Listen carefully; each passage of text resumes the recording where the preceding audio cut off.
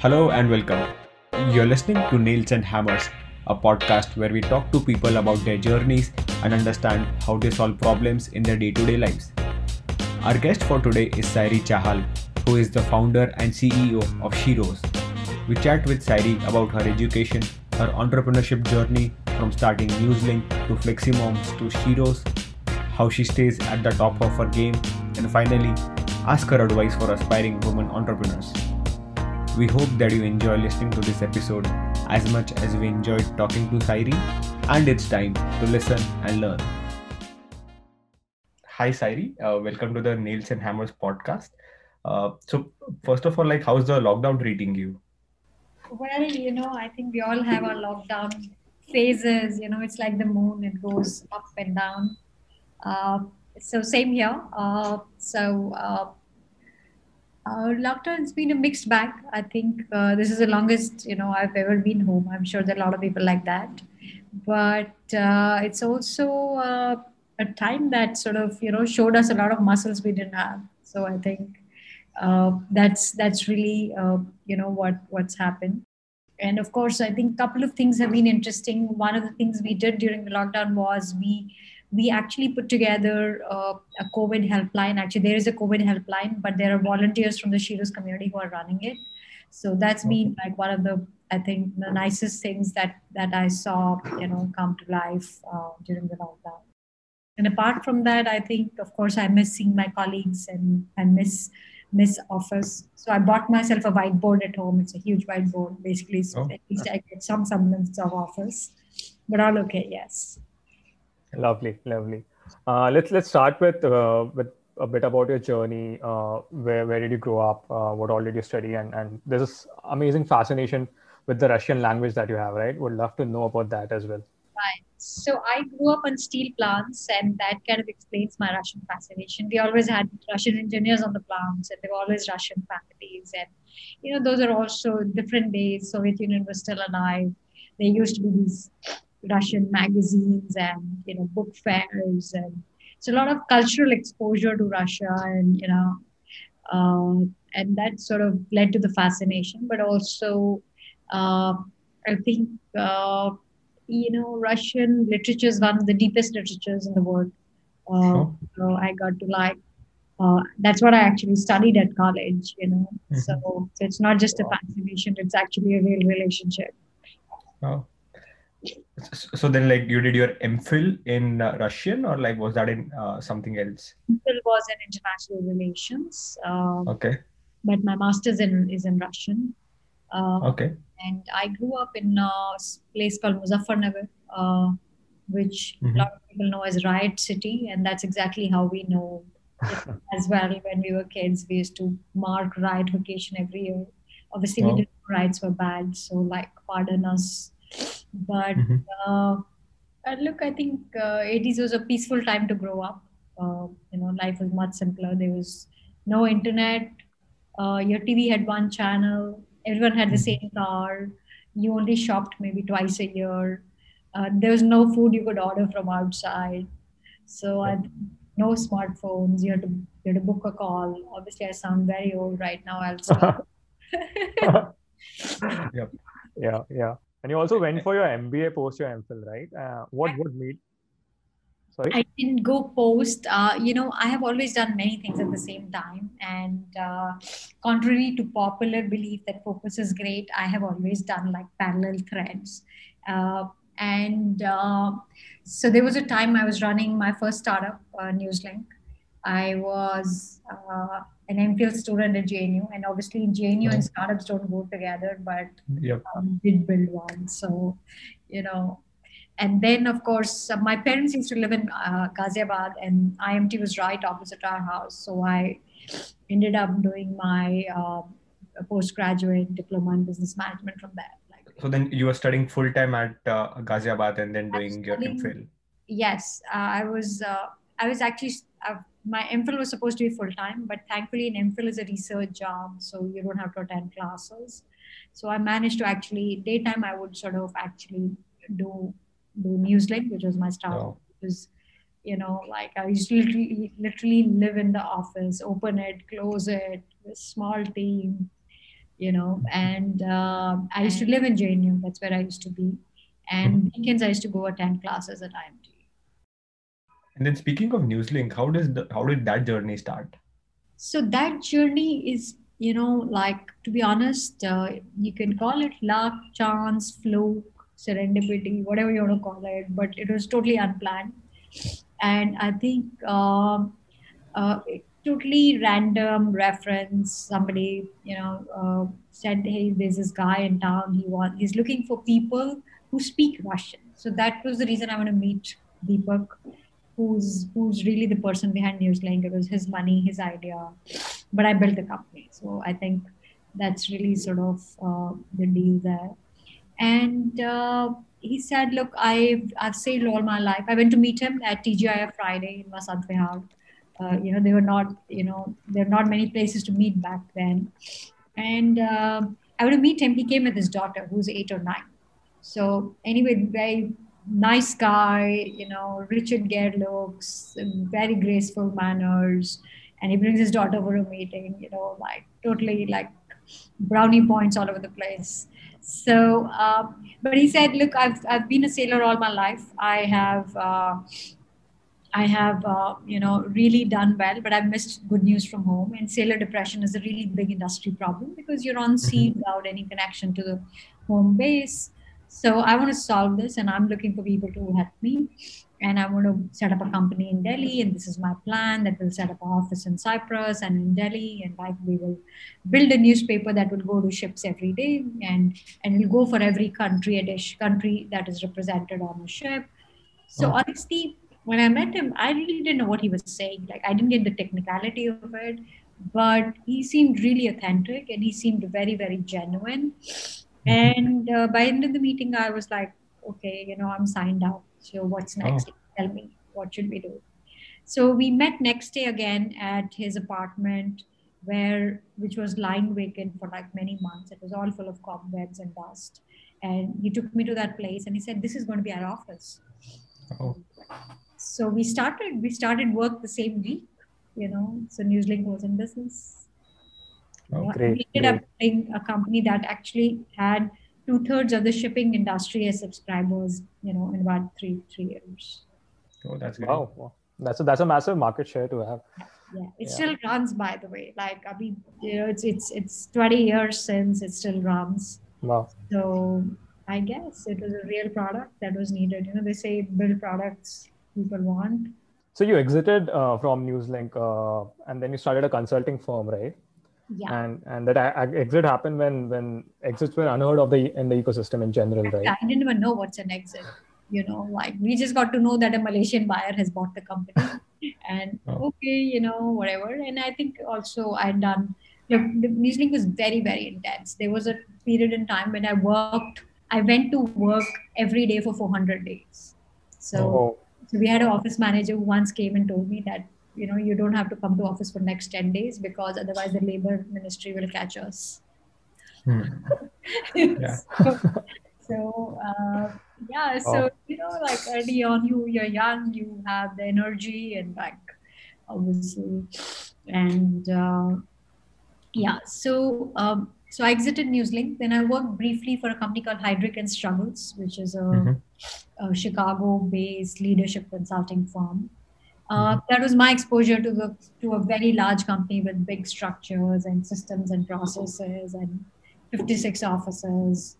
A very different listed company, NASDAQ listed company, opposite of Newslink basically. And then I worked with them. I worked for the Russia practice. I worked on the board of directors practice. I had the guy who hired me, Barry Gill, he was awesome. I actually joined because of him. He was incredible. He actually then went on to work with the UN Peace Corps. He moved to Africa after the stint. So amazing boss, basically. And then I think very inspiring to work with people like that. And then he sort of, again, gave me a lot of freedom. I got to work on super exciting projects within the company. Heidrick does this very marquee piece of research, which is around board of directors. I got to work on that project. Like, again, before entering Heidrick, I didn't know what board of directors is. And by the time, I got out, I deeply knew how boards are run and Mhm. how do you read SEC filings, and like how do you sort of run diligence on boards. So it was obviously intense and like very different. But like again, I learned a lot, steep learning curve. But Mhm. big company, not much room. Like after Newslink, you have to ask for permission too many times for everything. Like even if you have to stay late in office, you have to send a requisition that I will be working late.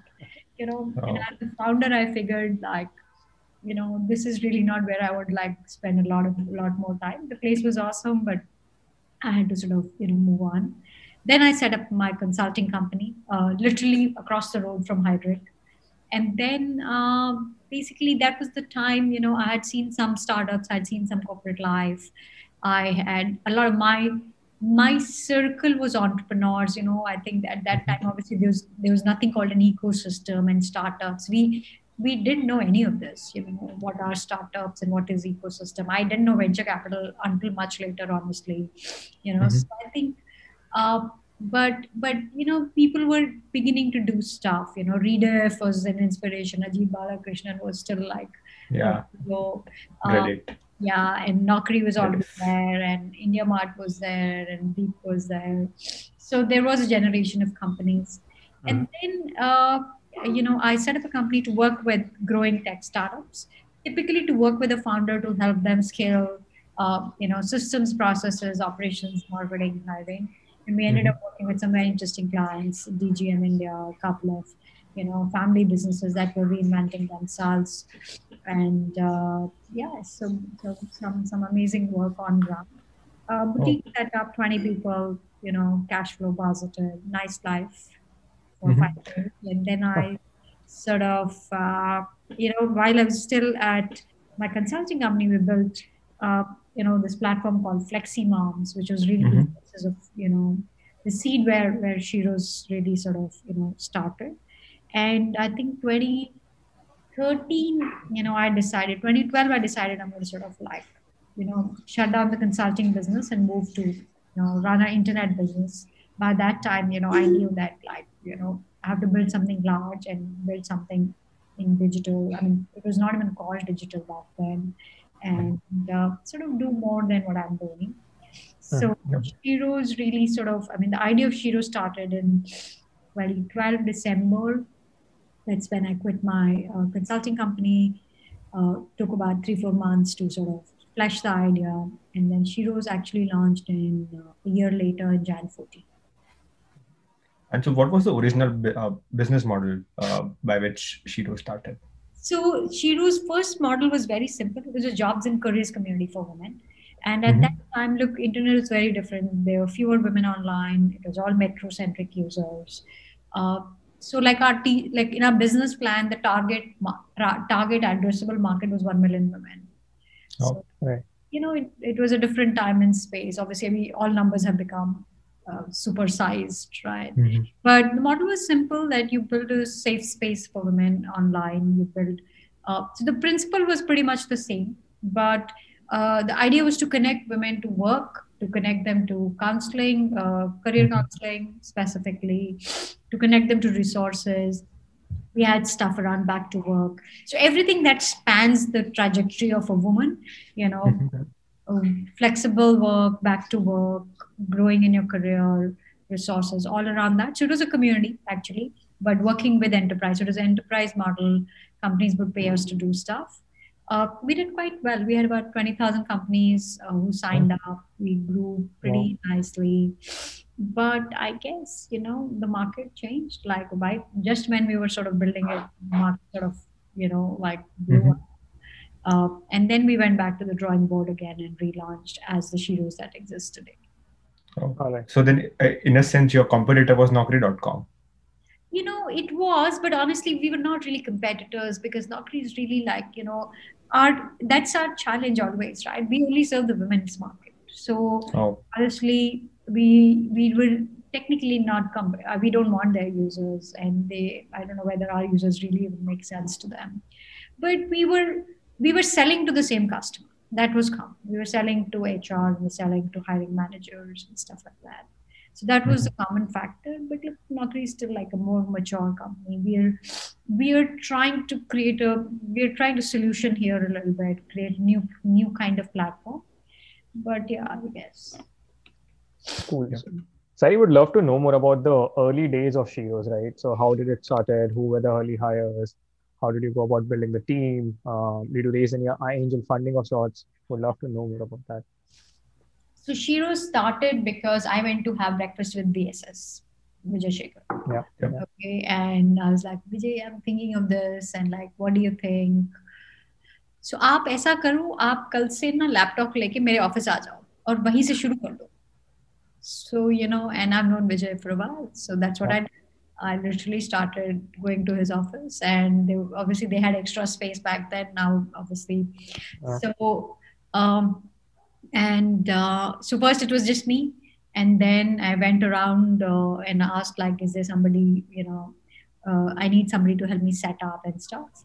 So my colleague Lakshmi joined us, and then I had somebody from my existing team at my consulting company who joined us. So, like literally phone book team, honestly, you tell people, you ask around. Core team, most of the team still works at Sheroes. They've really built the company up.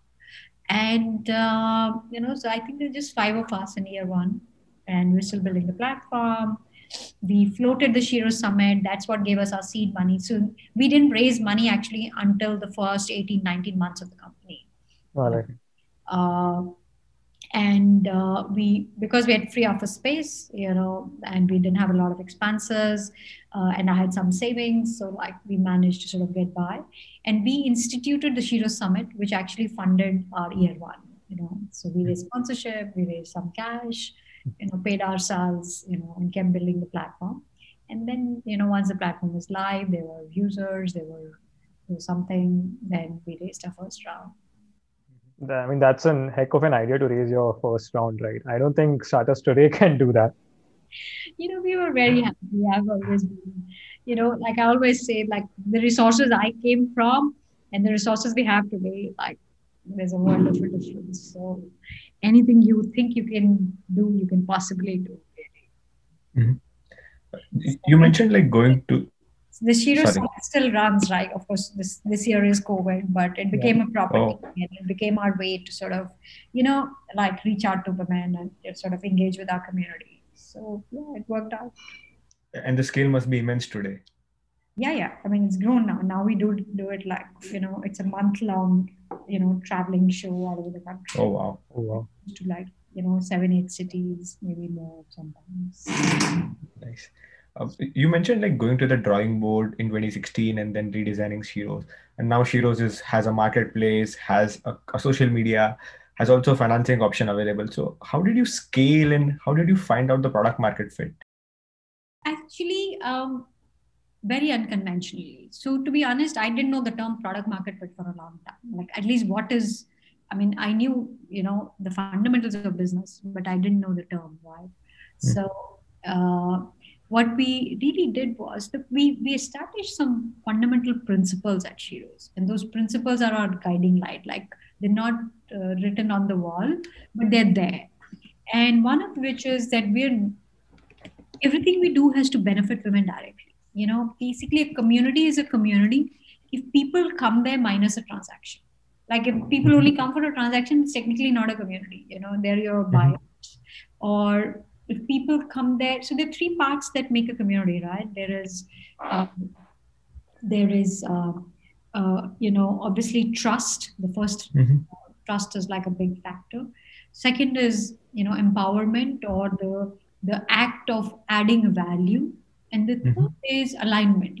Common purpose, universal.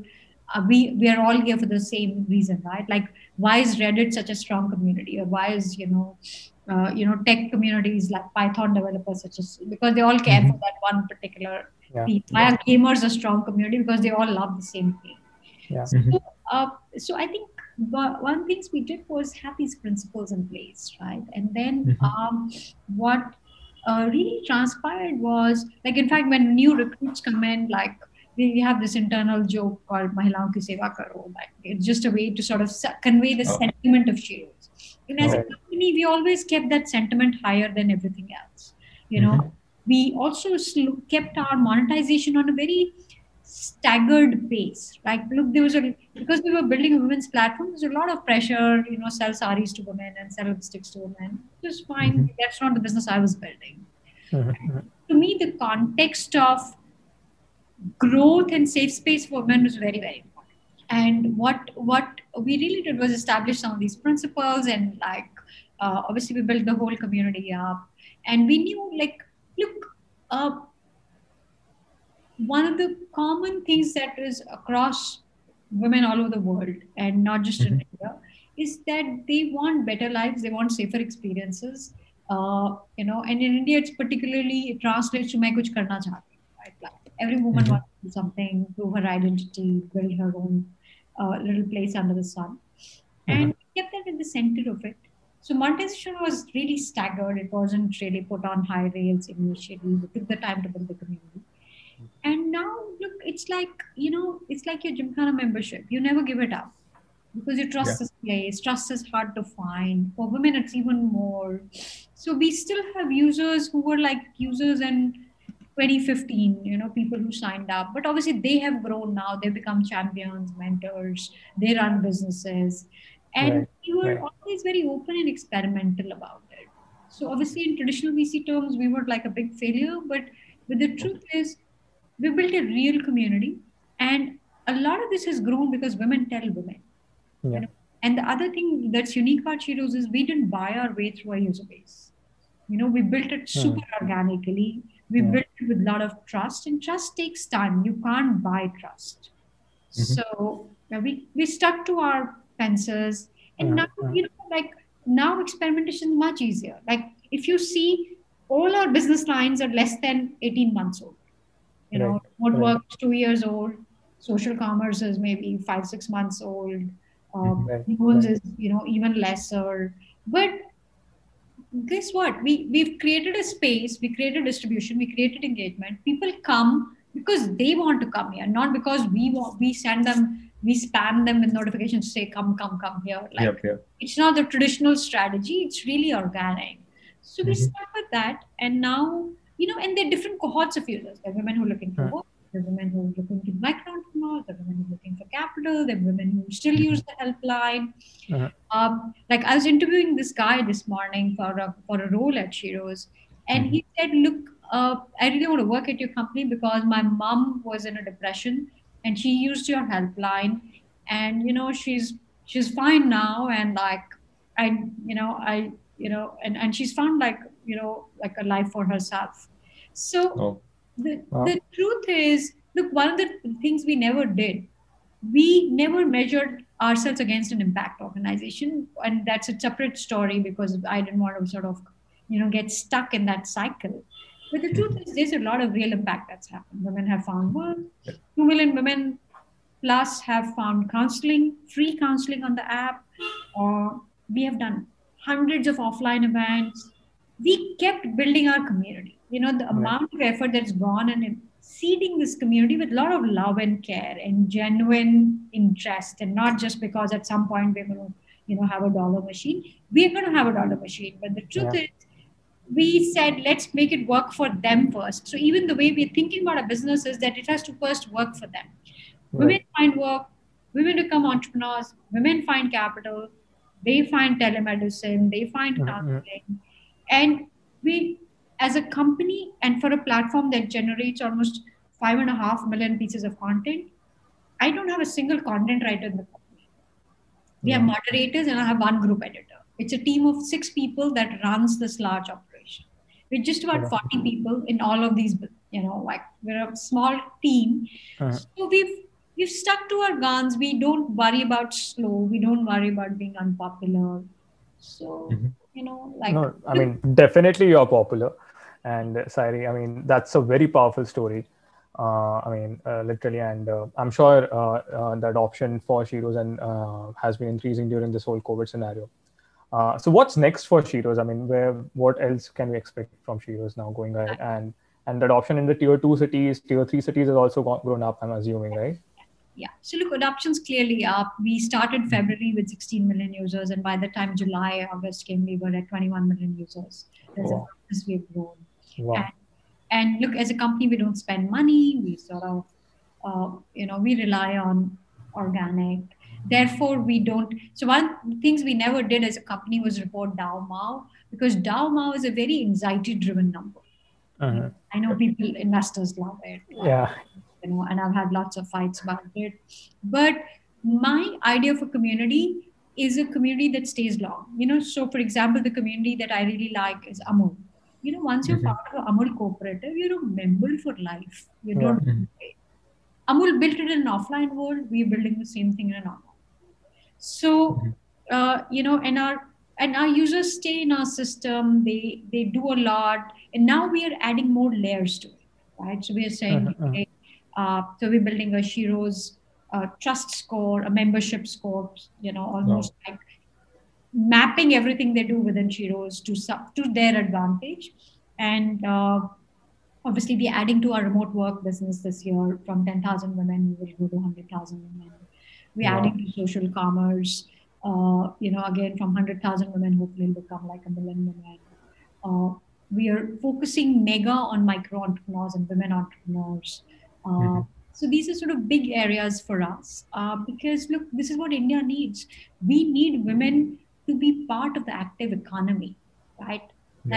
And look, we're a poor country. People still don't have social security, jobs. Women have it even worse. So we just want to sort of be in a business that has a lot of natural uptake than, be in a business that needs artificial sort of pushing.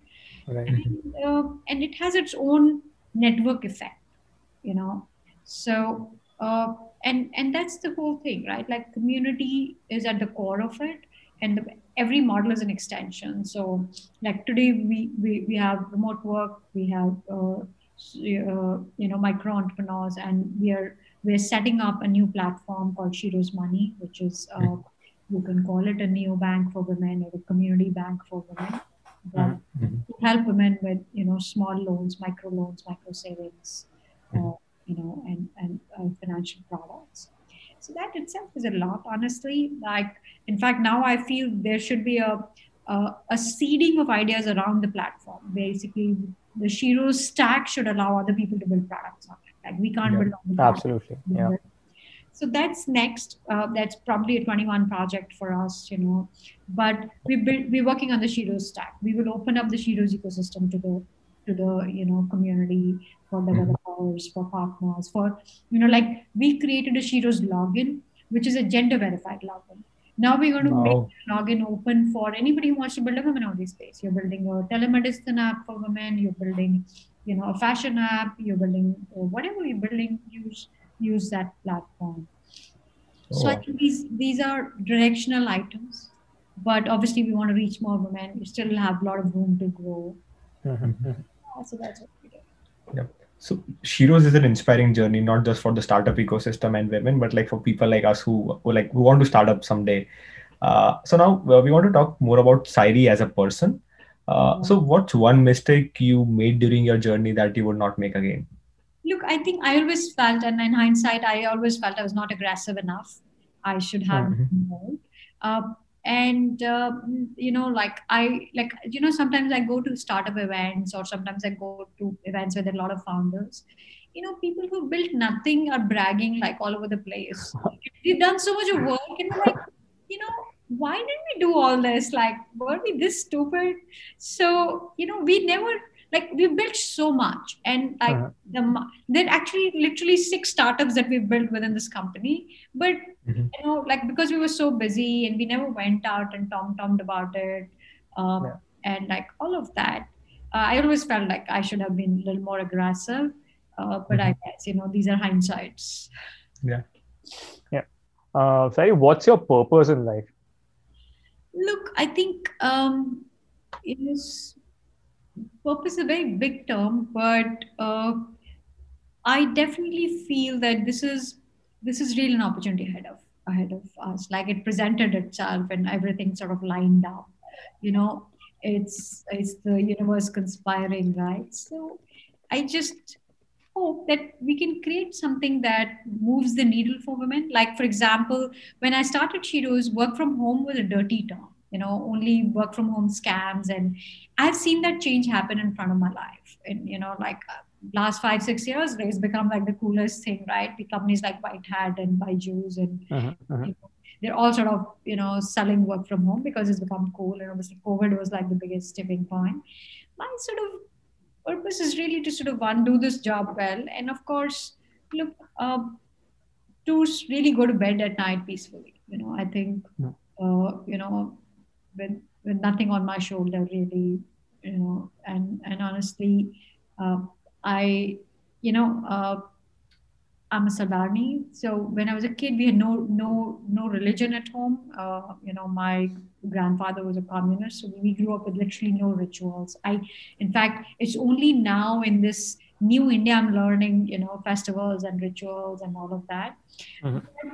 One thing that sort of stuck with me was, Gurbani says, "Karam karo, van chako, and naam japo," which is very simple. That do your job, share your gifts, and live mindfully, right? So I think that's really the purpose. That hey, like you have some time, like you live with your own kind of peace.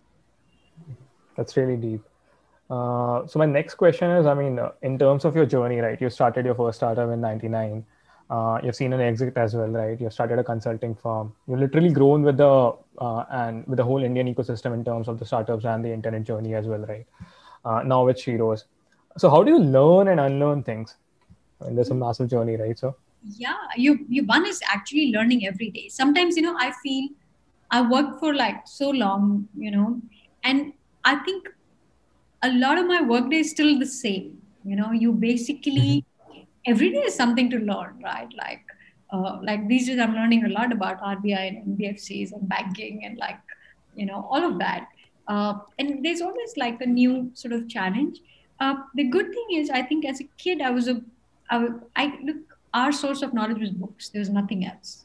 So, and in fact, even today, I've been on the internet for 20 years. I still feel, like a kid in Candyland. Like, that's what internet means to me because it's so powerful. There's so much one has, available, and so much, like between, your books and your reading material.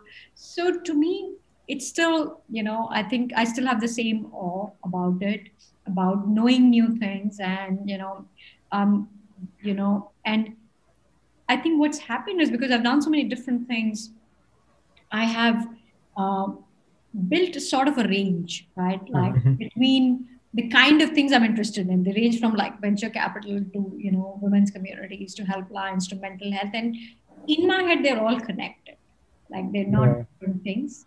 And then, what happens is unlearning happens automatically. Like my first job was at a media company, then Newslink happened, but that world has fallen away, right? Like I studied Russian, but obviously I'm not in touch. It's nature's way, right? Like autumn leaves fall away.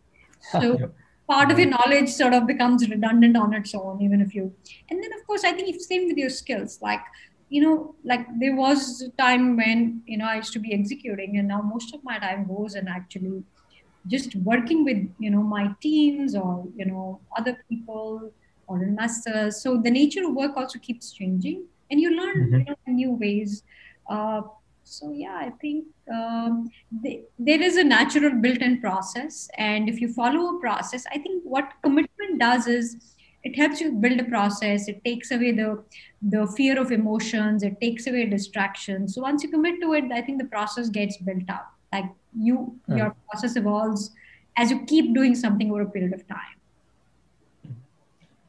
I mean, you're so busy, I mean, all throughout your life. So how do you unwind? Well, I find time to unwind every day. Actually, I go for a walk. I do my yoga. I listen to some stuff on SoundCloud.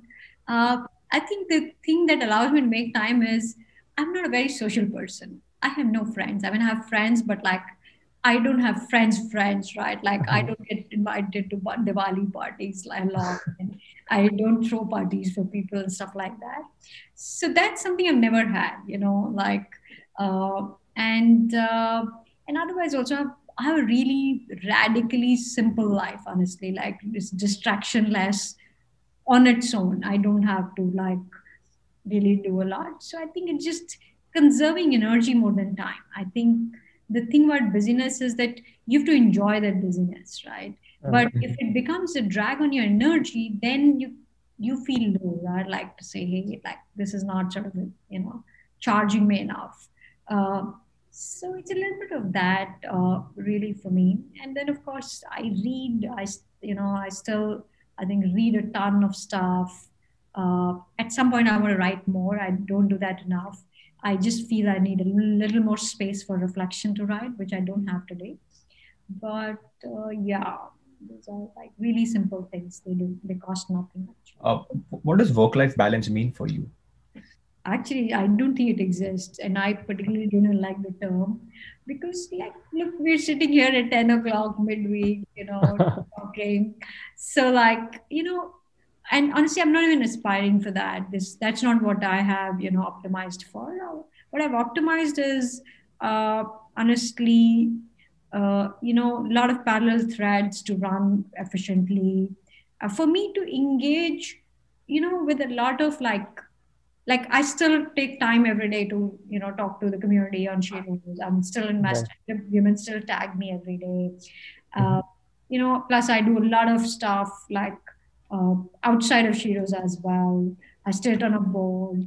So honestly, I'm not looking for that kind of balance. To me, balance is just being, having uh, enough semblance of order to be able to manage your day. And I think a lot of this comes from directional clarity, your own sense of commitment, and also I think just prioritizing. The thing about prioritizing is you can't have too many things. Like anything Yep. more than three is not really priorities, right? Like so.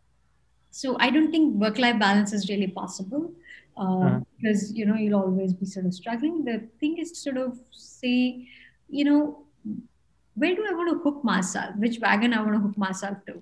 So and that define the directional, sort of clarity for you. Right, Mhm. right, right. How can we get more female founders funded in India? We desperately need that, and I Yeah, think look, I think the big gap today that is that a lot of women have ideas, but look, right. not everybody finds a Deepak Kamran to build a news link, and Mhm. not everybody, and the times have changed, right? Like the ecosystem is very different. I Yeah, think we need a lot more pre-seed checks for women, and we need help at that stage. A lot of what right. VC and 500 did for Yeah, Silicon Valley, we yeah, need the Mhm. same cool, you know, ecosystem moves. We need the movers and shakers to sort of come and do this. In right, fact, I'm right. working on a project. If all goes well, this might Oh. happen. But look,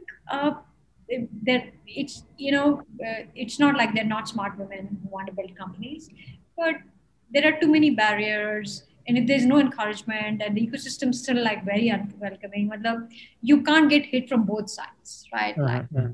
so you need somebody to Yeah, sort of propel you up, right? Like, yeah, yeah. all these, the big Airbnbs in the Silicon Valley ecosystem happened because, there was a propeller system in place. So we Right. need a propeller system.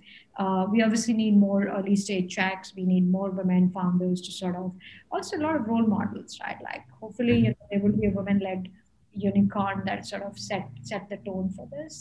Um, because right now we're not there. Mhm. And lastly, what advice would you give to a young female founder today? Start up. Like, it's so much easier to start up today than actually to find a job. You can start up overnight. Right.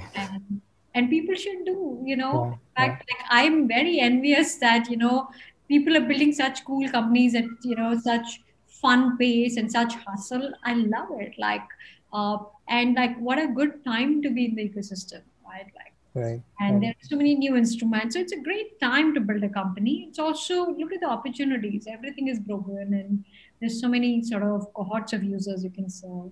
So yeah, I think I would say, and of course, ask for help. Look, had I not gone to VSS to have that breakfast, I would have never started Sheroes, right? Like, Mhm. and of course, I have done that at least 1,000 more times, and not just that breakfast meeting. Look, I Yeah. mean, every morning when I come to work, I'm basically asking somebody to help me sort of get to somewhere.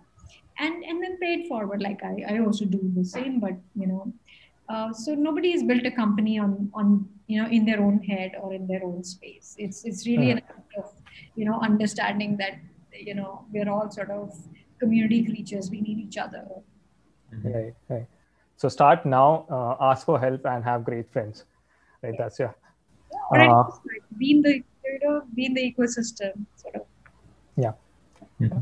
So let's move to the final section, wherein we have some rapid fire questions. So whatever comes to your mind, just go for it, right? All right. So you mentioned you have, there's a community of a lot of micro entrepreneurs coming up, right? Your favorite startup started by any Sheroes or Fleximom alumni?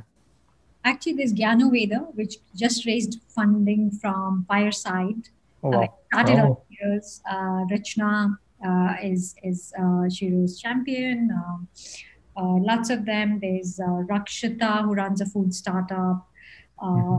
There's Hurdle Health, Serena Richards. Lots of them actually. Like So you are a role model for a lot of people, but who are your role models? Lots of them. Look, I think clearly, I don't know if you've heard of Dame Stephanie. She was actually the first woman in the UK to set up a company which employed only women as coders. Oh, wow. This is 30 years ago, really, in the 70s, actually, 80s, early 80s. So, she's a rock star. She's on Twitter, by the way. There is Cindy Gallop, who's really like a rabble rouser, unstoppable, love her. There is Alicia Castillo, grew up in Chile and Venezuela, literally dirt poor, and now runs Sandhill Angels.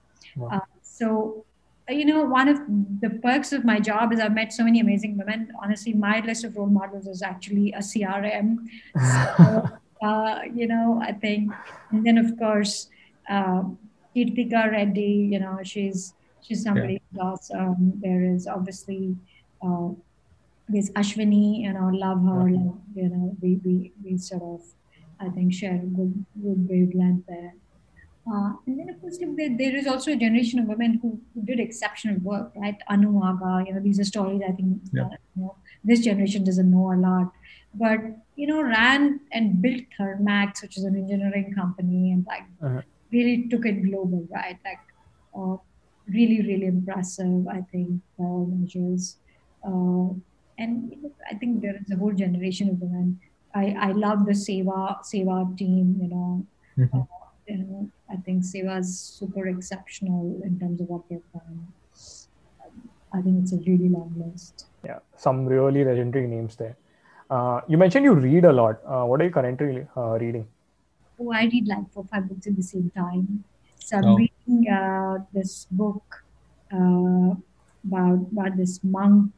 So I read a lot of stuff around spirituality and generally like a lot of Brahmin stuff.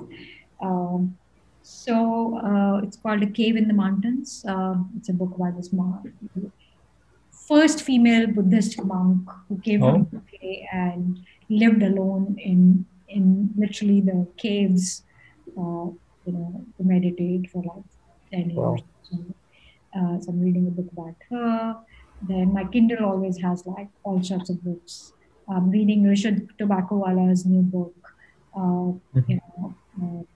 And then I just, I'm always reading. In fact, I'll just sort of pull out my Kindle. I think there are like 15 books that are live at any point in time. Yeah, so I read everything. I read business, I read spirituality. I read less fiction now. I wish I'd read more. In fact, I just reread. One of the lockdown things I did was join the Dostoevsky Club online on Twitter, and then we had Zoom calls, and we used to read Dostoevsky novels. It was just one of those things. Yeah. Yep. You have had a long career. So what else would you be if not an entrepreneur? I don't know, actually. Public policy maker, maybe. A Russian professor, maybe. No, I don't think so. Honestly, I know like I was set up to be one, but no, I just need like, I figured I'm a big canvas person. I need like so public policy excites me. Law really excites me now. In fact, one of my sort of new fascinations is with the law now. I think, um, yeah, I think. Any interesting hobby that you picked up during COVID? Honestly, no. Just sort of, I think what COVID did was it really gave me a sense of what being at home is like. I've never been home, like literally. Right. I'm like the perennial hosteler who comes back at night and brushes her teeth and goes off again in the morning. So honestly, I used COVID to just be at home, and then of course it was a time to just sort of like catch up on sleep. To be honest, I think years of sleep debt got paid in COVID, and then yeah, I think mostly this. Any like female founders that we should call on our podcast? So many of them. Like you should call Shuchita, you should call Ashwini, you should call Meghna who runs Credit Watch. Tons of them, I think. I'm happy to share more names on the email as well. That would be great. That would be great. Cool. Let's one last question. If you have to step into someone else's shoes, right? Who would that be? Right now, Donald Trump. Yeah. I think I might save the world. Yeah. I mean, just before a call, we were chatting, and Kushal is in Seattle right now, so he was just sharing what's happening there, right? So I know. I think I'd love to sort of, like literally run away with his shoes right now. Yeah. So that's it from the podcast, Sari. Thank you so much for your time. Thank you. Thank you so much, and all the best. Yeah. And we hope that you enjoyed as much as we did talking to you. I did. Thank you so much, and thank you for your patience. Thank you. You've been generous with your time, so thank you again. No worries. Take care. Yeah, you too. All right. Bye-bye. Bye-bye.